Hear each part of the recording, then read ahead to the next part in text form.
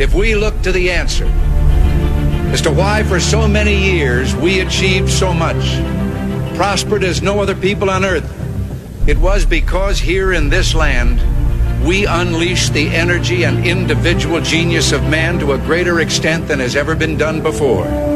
Those who say that we're in a time when there are no heroes, they just don't know where to look. The sloping hills of Arlington National Cemetery, with its row upon row of simple white markers bearing crosses or stars of David, they add up to only a tiny fraction of the price that has been paid for our freedom.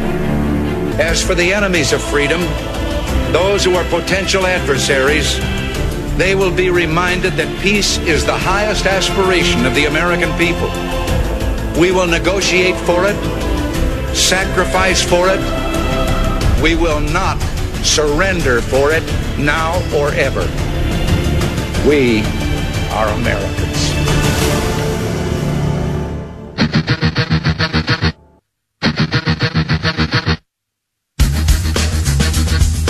This is the Bob Frantz Authority on AM 1420. The Answer.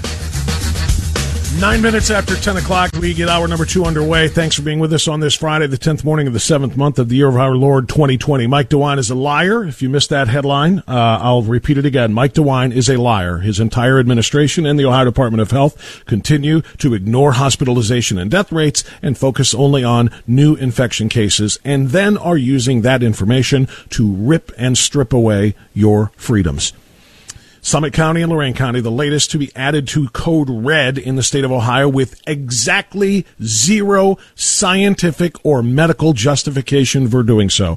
Masks mandated in all public areas in those counties. Now at least 9 counties strong and growing. Cuyahoga County is on the verge, he said yesterday, of going purple, in which case full lockdown is in effect. You may leave your homes only for essential survival supplies and services. This is what's happening, and this is what we must now fight. And I mean at every single level, including in the courts. We need legal advice, and the best thing to do when you need legal advice on this is to turn to an attorney. Peter Kirsanow joins us on AM 1420, The Answer. Peter is a Cleveland attorney. That's not why he's on, by the way. He wasn't able to join us on Tuesday for his regular Tuesday visit, so it's a great treat for you to have him on this Friday. But he is a Cleveland attorney. He is a member of the United States Commission on Civil Rights. He is a best-selling author, and he is a good friend of this radio program. Peter, good to have you. How are you, sir? You know, I'm not doing too bad. It's a nice summer day, maybe a little bit too hot, 65 days into the opening of the NFL season in Cleveland. And again, you know, I may stop the countdown, Bob, if we get any more indications that the NFL is going to go full woke, because NFL football is my passion. You know, you and I both played it in high school and college. I watched it constantly, but you know what? If they want to drive away fans, I'm willing to accommodate them. I'm not going to go along with any of the bull that I see on the horizon. Well, what would be your breaking point, Pete? Because to me, playing a second national anthem before each home opener is enough of a breaking point for me, as well as Roger Goodell announcing that he will support all players kneeling in protest when the actual national anthem is played. Yeah, if they kneel, that's my breaking point. I can't take any kneeling. Sorry. Okay. You know, we've got a bunch of millionaires, most of whom probably, I'm not going to be pejorative, but we've got a bunch of millionaires out there who live in the greatest country in the world, and they're kneeling. Sorry, can't do it. What's your take on the Black Anthem? They're going to play Lift Every Voice and Sing. If they play, that's not a breaking point for me. I prefer they not do it. We have one national anthem. The Lift Every Voice and Sing is a beautiful hymn. You know, that's nice. Mm-hmm. But this is pandering to the nth degree by the NFL. It's not going to win them any fans, that's for sure, and it's not going to mollify anybody if they think that they're going to keep the social justice warriors at bay because they are playing this. It's simply going to make them what they appear to be, just crass and opportunist, and frankly very weak. They can't stand to the woke mob, so they're pandering to them. And in the meantime, they're throwing into the trash millions of faithful Americans and football fans. So, okay, Mr. Goodell, take your choice. If that's what you want to do, you've lost me, a fan for 6 decades. 6 decades. I hardly ever miss a game, at least on television, and I'm not going to be watching. And I've talked to so many people who've said the same thing. I won't mention any names, but some of them are former NFL coaches. Yeah, I totally believe that, and this is what they wanted. This is what they're going. They're going to reap what they sow. Peter Kirsanow is with us on AM 1420. The Answer. Pete, I want to pivot to this, and I know this wasn't what we were going to talk about. Race issues. We were going to talk about the Biden and Sanders unity platform and what it's trying to do again along racial lines. But yesterday, it got personal for me when Lorain County was launched into Ohio's ridiculous color code system in the red zone, and now I am going to be forced, if the governor has his way, to wear a mask in all public locations, including outdoors, and I'm simply not going to do it.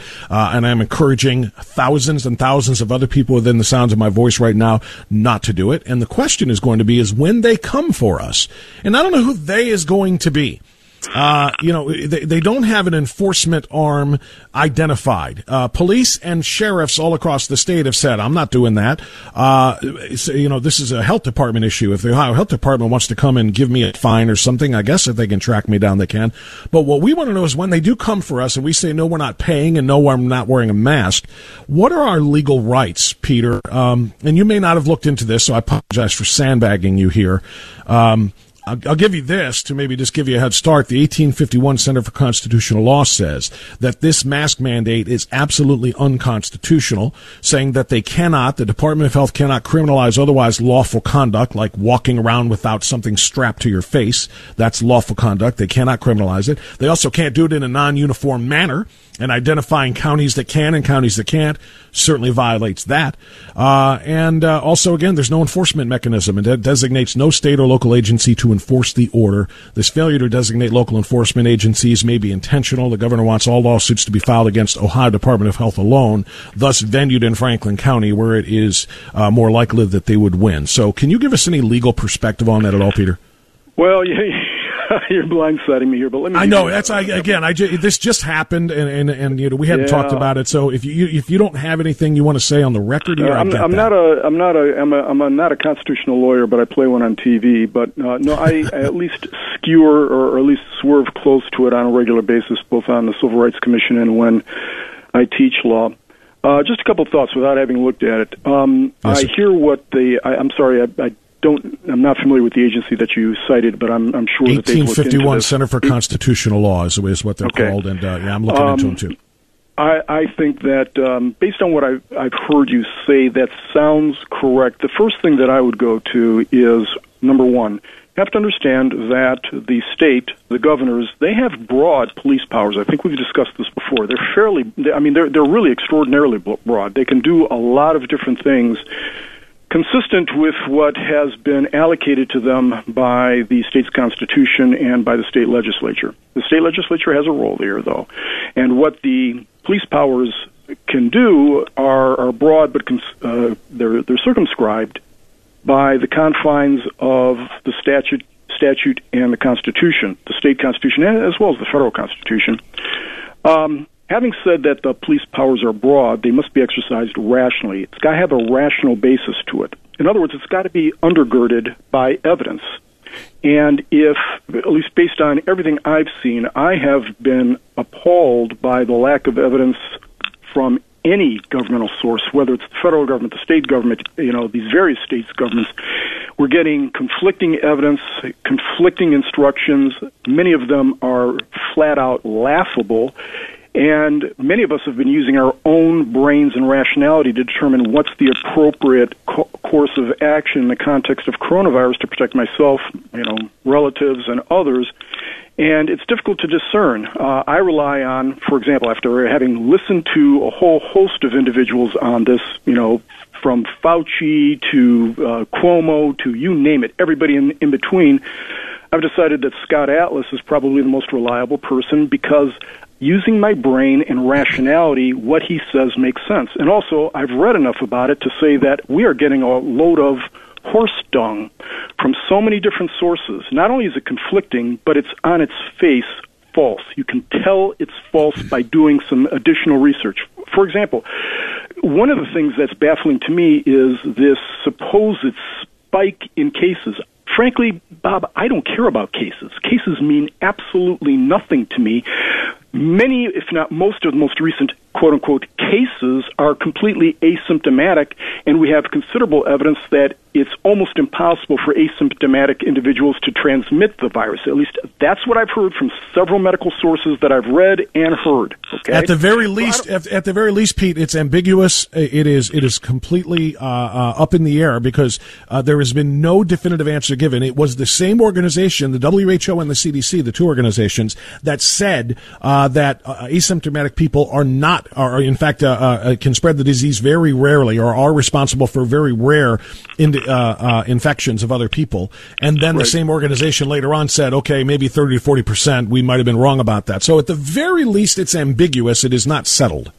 Also, with respect to the definition of cases and deaths and everything, from the very beginning of the coronavirus pandemic, we have been getting just conflicting signals, and I'm putting that very charitably. Frankly, I think much of this is being manipulated as to precisely what the numbers are and where they're coming from. Cases, for example, include not just asymptomatic cases, but those where an individual may have been tested positive once, but then is repeatedly tested thereafter, and those have been registered in many cases as new cases. New patients. Okay? Yeah, exactly right. So the impression given to the public is that, my goodness, coronavirus is all over the place. But in addition to that, it's who does it affect? We have locked down this country. I said to you, Bob, I think it was even in late March, that this will turn out to be the greatest peacetime public policy blunder in history. We have locked down the economy, thrown 40 million people minimum out of work. We have, just about precipitated a depression that we're coming out of in a V fashion, thank goodness. But we've done untold economic damage. And I'm not talking simply in sterile antiseptic terms here. I mean, there are real people who are hurting desperately because we are doing everything the wrong way. The working age population is, everybody is vulnerable, but compared to the folks in nursing homes, people over the age of 70, the non-working age population, the working age population, frankly, is being affected in the same fashion maybe as the flu. I've seen data that show that mortality rates are even below an average flu season for anybody under the age of 65, and frankly, if you're under the age of 72. In addition, 40% plus of all deaths, and again, no death is something to be discounted, but we're talking about the reaction that we've had from a public policy perspective. 40% plus of all deaths are from people in nursing homes. These are not people in the workforce, but we've locked down the workforce, locked down our schools, locked down virtually most of the country in response to something that we have conflicting data on, we've got inflated data on, and people are using as a political cudgel. This is very, very bad, and I think that, and I'm going a little bit far afield from the whole mask controversy, but again, it goes to whether or not whatever orders that are being imposed on the state are rational. Not just are they within the scope of what the executive can do within his police powers, but are they rational? And we don't have anything to suggest that these broad mandates are rational and focused or tailored to the problem at hand. Very, very well said. And I know I did sandbag you there, not intentionally, but you handled it like a pro, as I knew you would. We'll get back to the issues that we are planning to talk about, including race relations in schools and what is being done that has been done in the past. And I'll explain that, and I'll let Peter explain that, and the ramifications of it coming up on AM 1420 The Answer.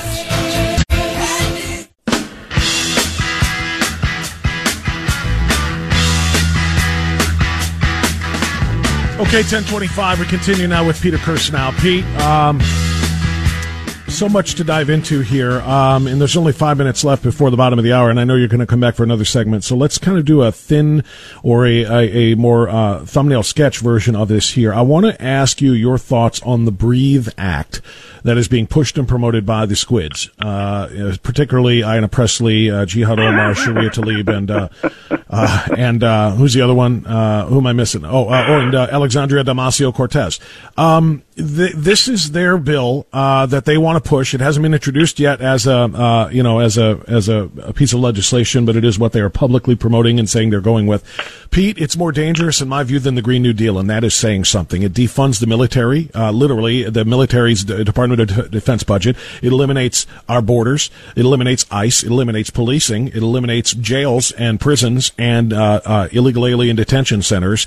It puts basically everybody in the honor system. And the problem with that is, of course, a lot of people covered by this have no honor. Your thoughts?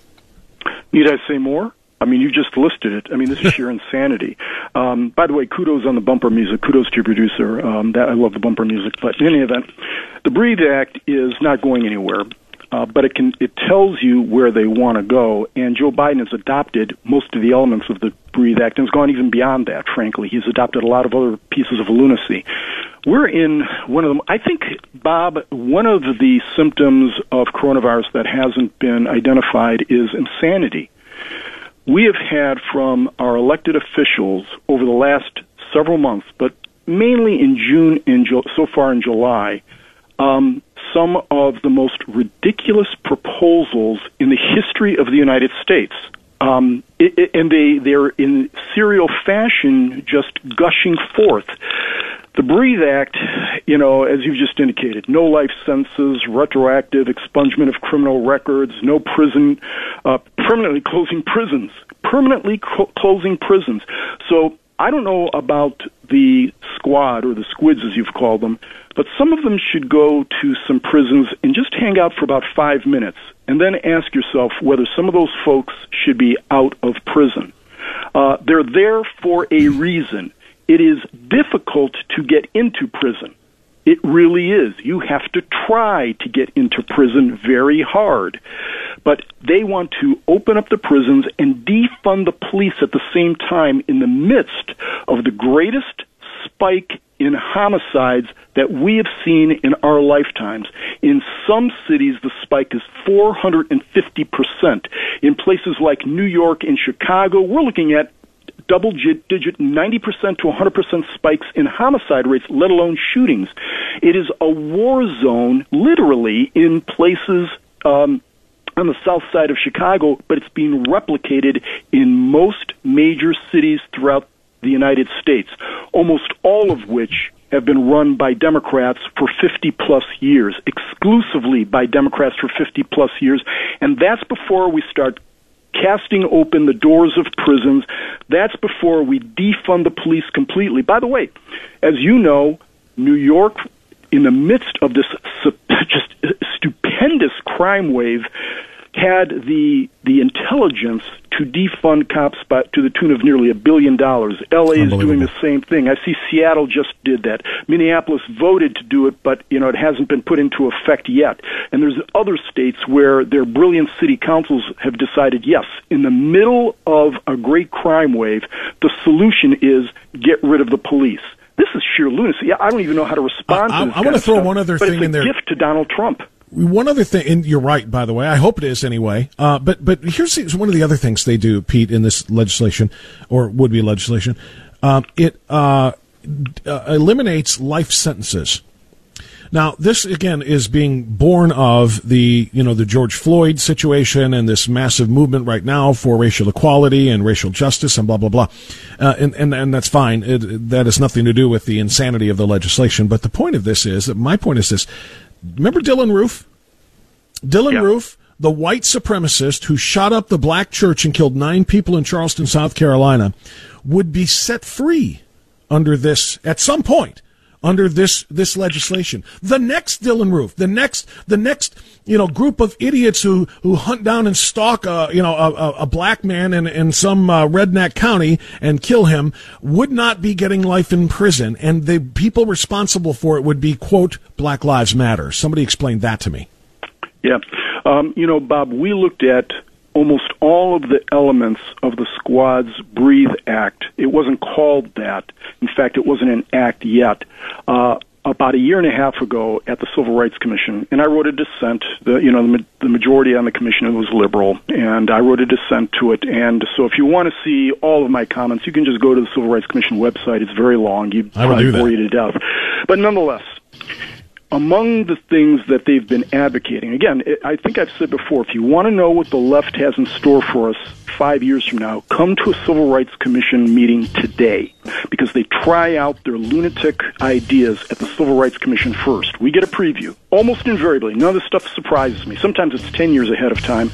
But, they tried out the Civil Rights Commission, and what you get is, among other things, they are advocating for the complete de-incarceration of women. Women can never be put in jail, according to these advocates. I'm being absolutely No, I know serious. you are, and I'm laughing. We're laughing I'm laughing, now. but it's insane. Pete, hold that thought and finish it on the other side of the news, and then we'll talk about the Unity document and Obama-era school leniency for, quote, children of color. I know this is a sore subject with you. We'll get Kirsanow's thoughts on that right after this.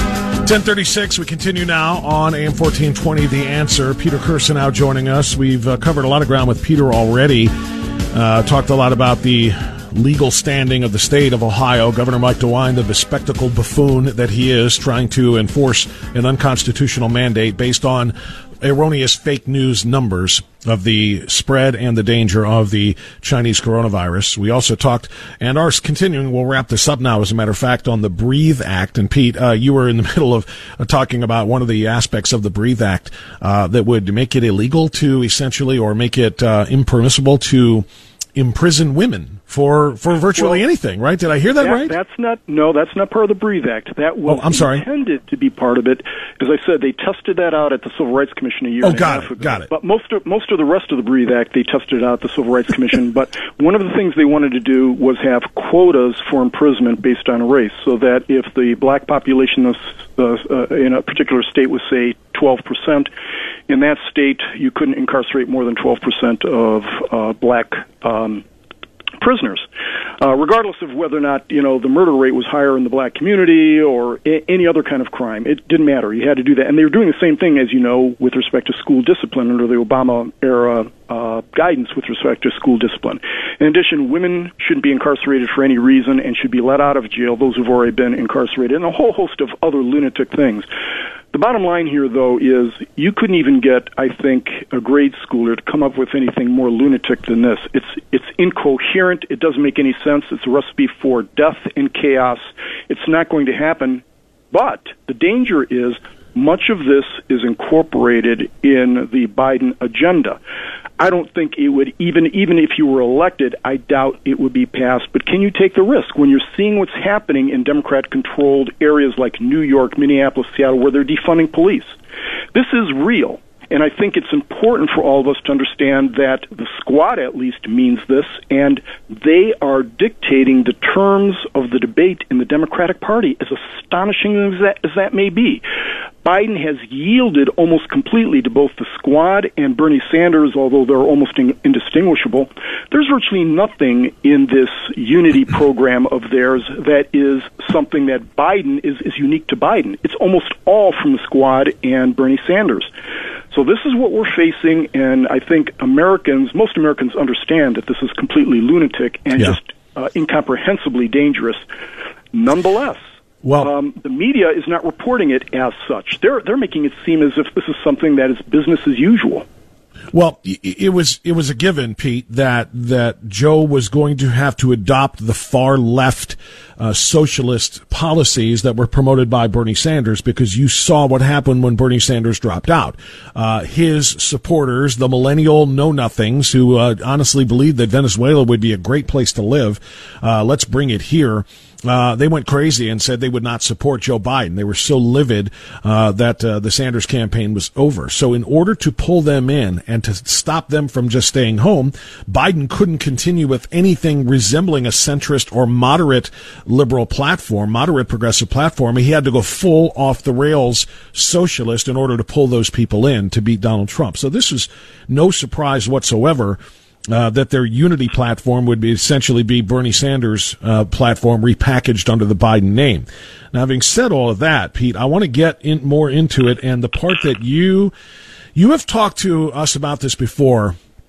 When it comes to schools refusing to discipline students of color for fear of racially disproportionate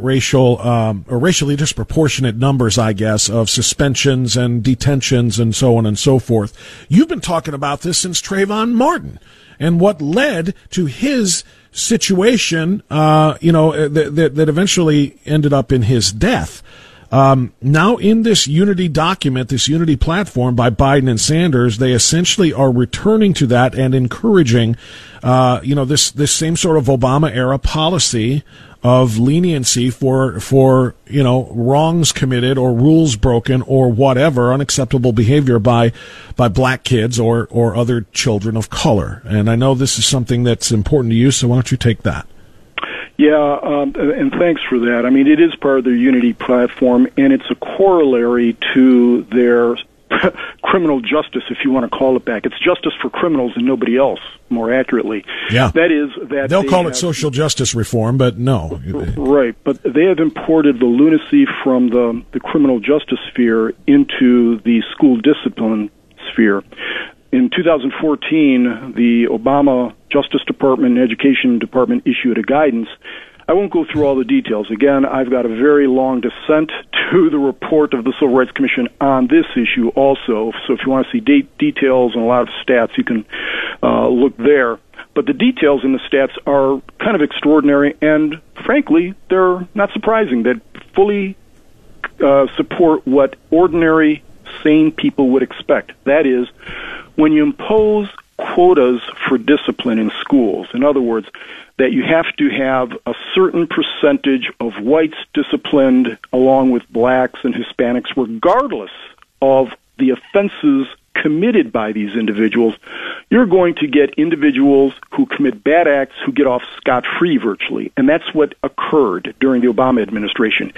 If a school, for example, had 20% black students, but 60% of the disciplinary offenses were committed by blacks, nonetheless, you could not expel or suspend blacks at a greater percentage than 20%. Now, it wasn't a hard and fast rule, but you'd be subject to investigations by the Department of Education, which all schools want to avoid like the plague, if you didn't hew generally to these guidelines. And what happened was, in the first year after the guidance was implemented, the number of violent assaults in schools across the country went up by 1,000 per day, not per month or per year, 1,000 more per day.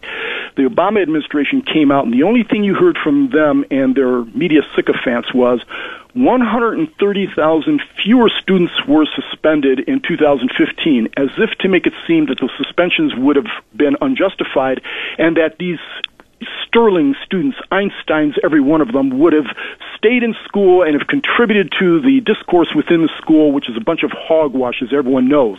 What they didn't tell you is that there were 160,000 more violent incidents in the schools.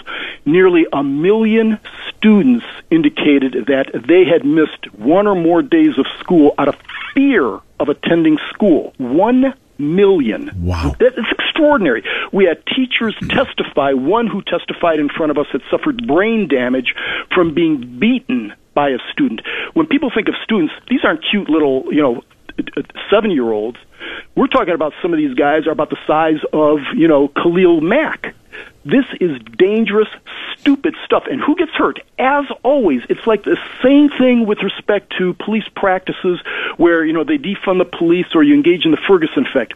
Who gets hurt are those black students who want to learn, or those poor students who are in schools who want to learn, but nonetheless they are in class with disruptive students who know that they can act out with impunity because these guidances are out there protecting them. They can't be expelled. They can't be suspended.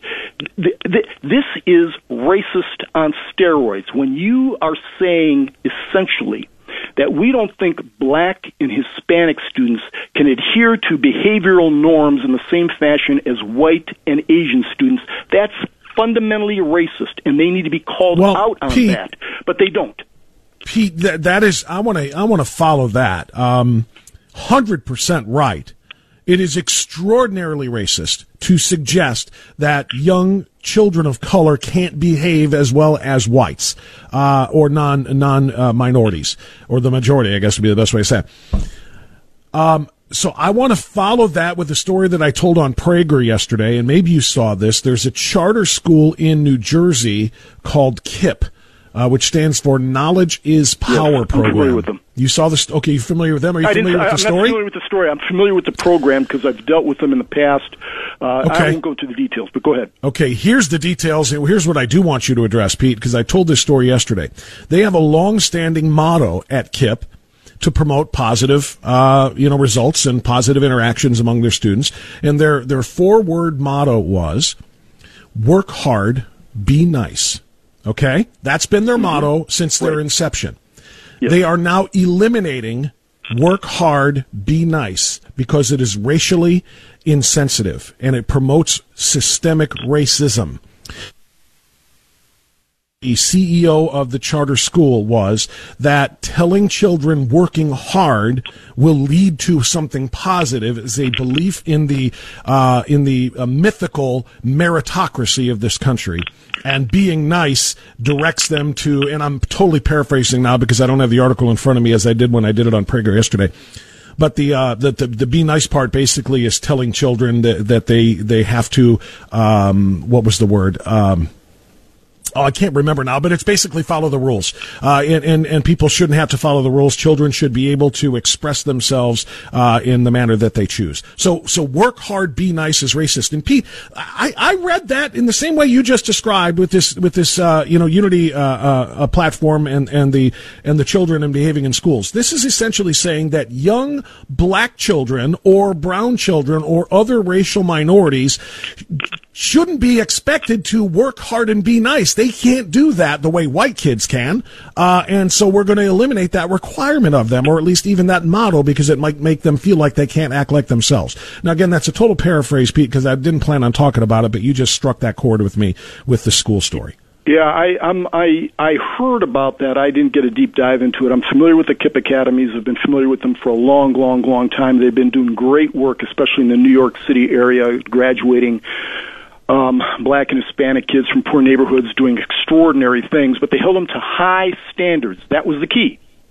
If anyone goes back and looks at what the KIPP academies, KIPP stands for Knowledge is Power programs. Right. But they had extraordinarily high standards and held everybody to the standards. They presumed that black and Hispanic kids could compete with anybody and could hew to high standards, and they did. They had high expectations. The left corrupts everything it touches, and it is so sad to hear this racist presumption that qualities such as punctuality and excellence and precision and, working hard are somehow white. What messages does that send to black and Hispanic kids? Exactly. We keep hearing for decades about this phenomenon of acting white, another very pernicious phrase, slogan, and phenomenon, because all of these qualities are the qualities that ensure success, or at least lead to success, regardless of skin color or sex.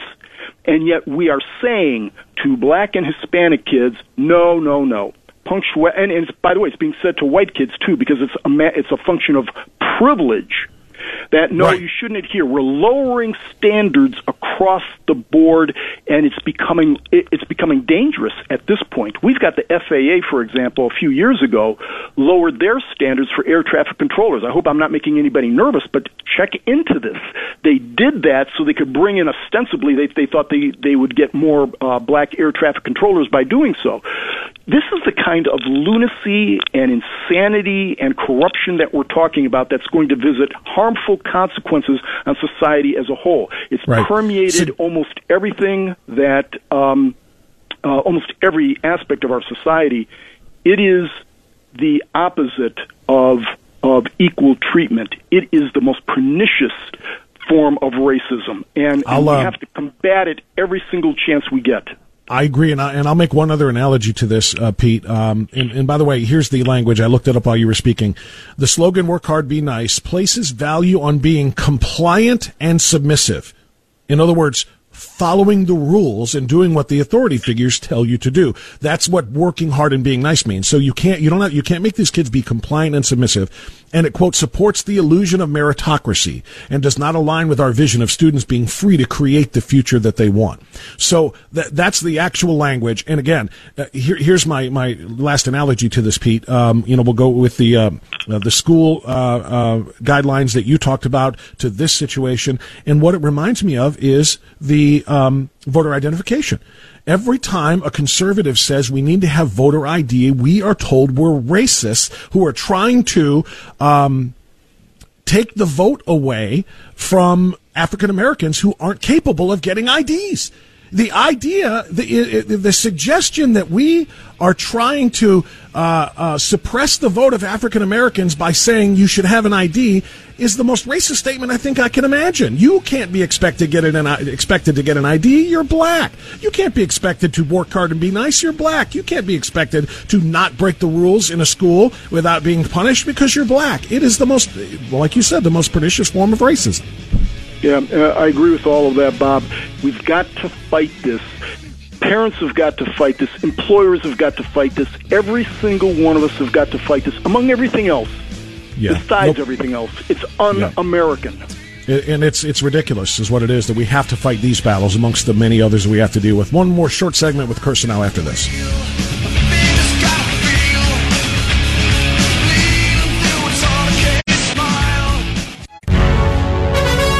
Okay, 10:55. I've only got about 4 minutes left with Peter Kirsanow. Hey, Pete, since we don't have enough time to get into another subject or issue here, maybe you can help me promote Larry Elder's new movie, Uncle Pete. Oh, I mean Uncle Tom. Uncle Pete. It could be Uncle Pete because you face the same things that so many people featured in Larry Elder's new movie face. This movie, by the way, it shares three things in common, all the people in it, and Peter Kirsanow would be added to that. They're courageous, they have had a life-changing experience, and they're black American conservatives. They're the voices of the movie Uncle Tom, which you can see now at UncleTom.com. The story of hope and redemption. UncleTom.com. Save 20% off the price of watching that movie with the promo code Cleveland. Go to UncleTom.com. Use the promo code Cleveland. Pete, I jokingly say Uncle Pete because you are, I'm sure, and you have faced it for a very long time, these same types of criticisms and attacks on your race, called a race traitor. You're not down with the cause. You're not truly black. I don't know if you've seen Larry's movie yet, but your thoughts on that? Yeah, Larry was kind enough several months ago to send me an advance copy of the movie, and of course I watched it. Larry and I have been friends, by the way, for, I hate to say this, it ages me, but at least 40 years.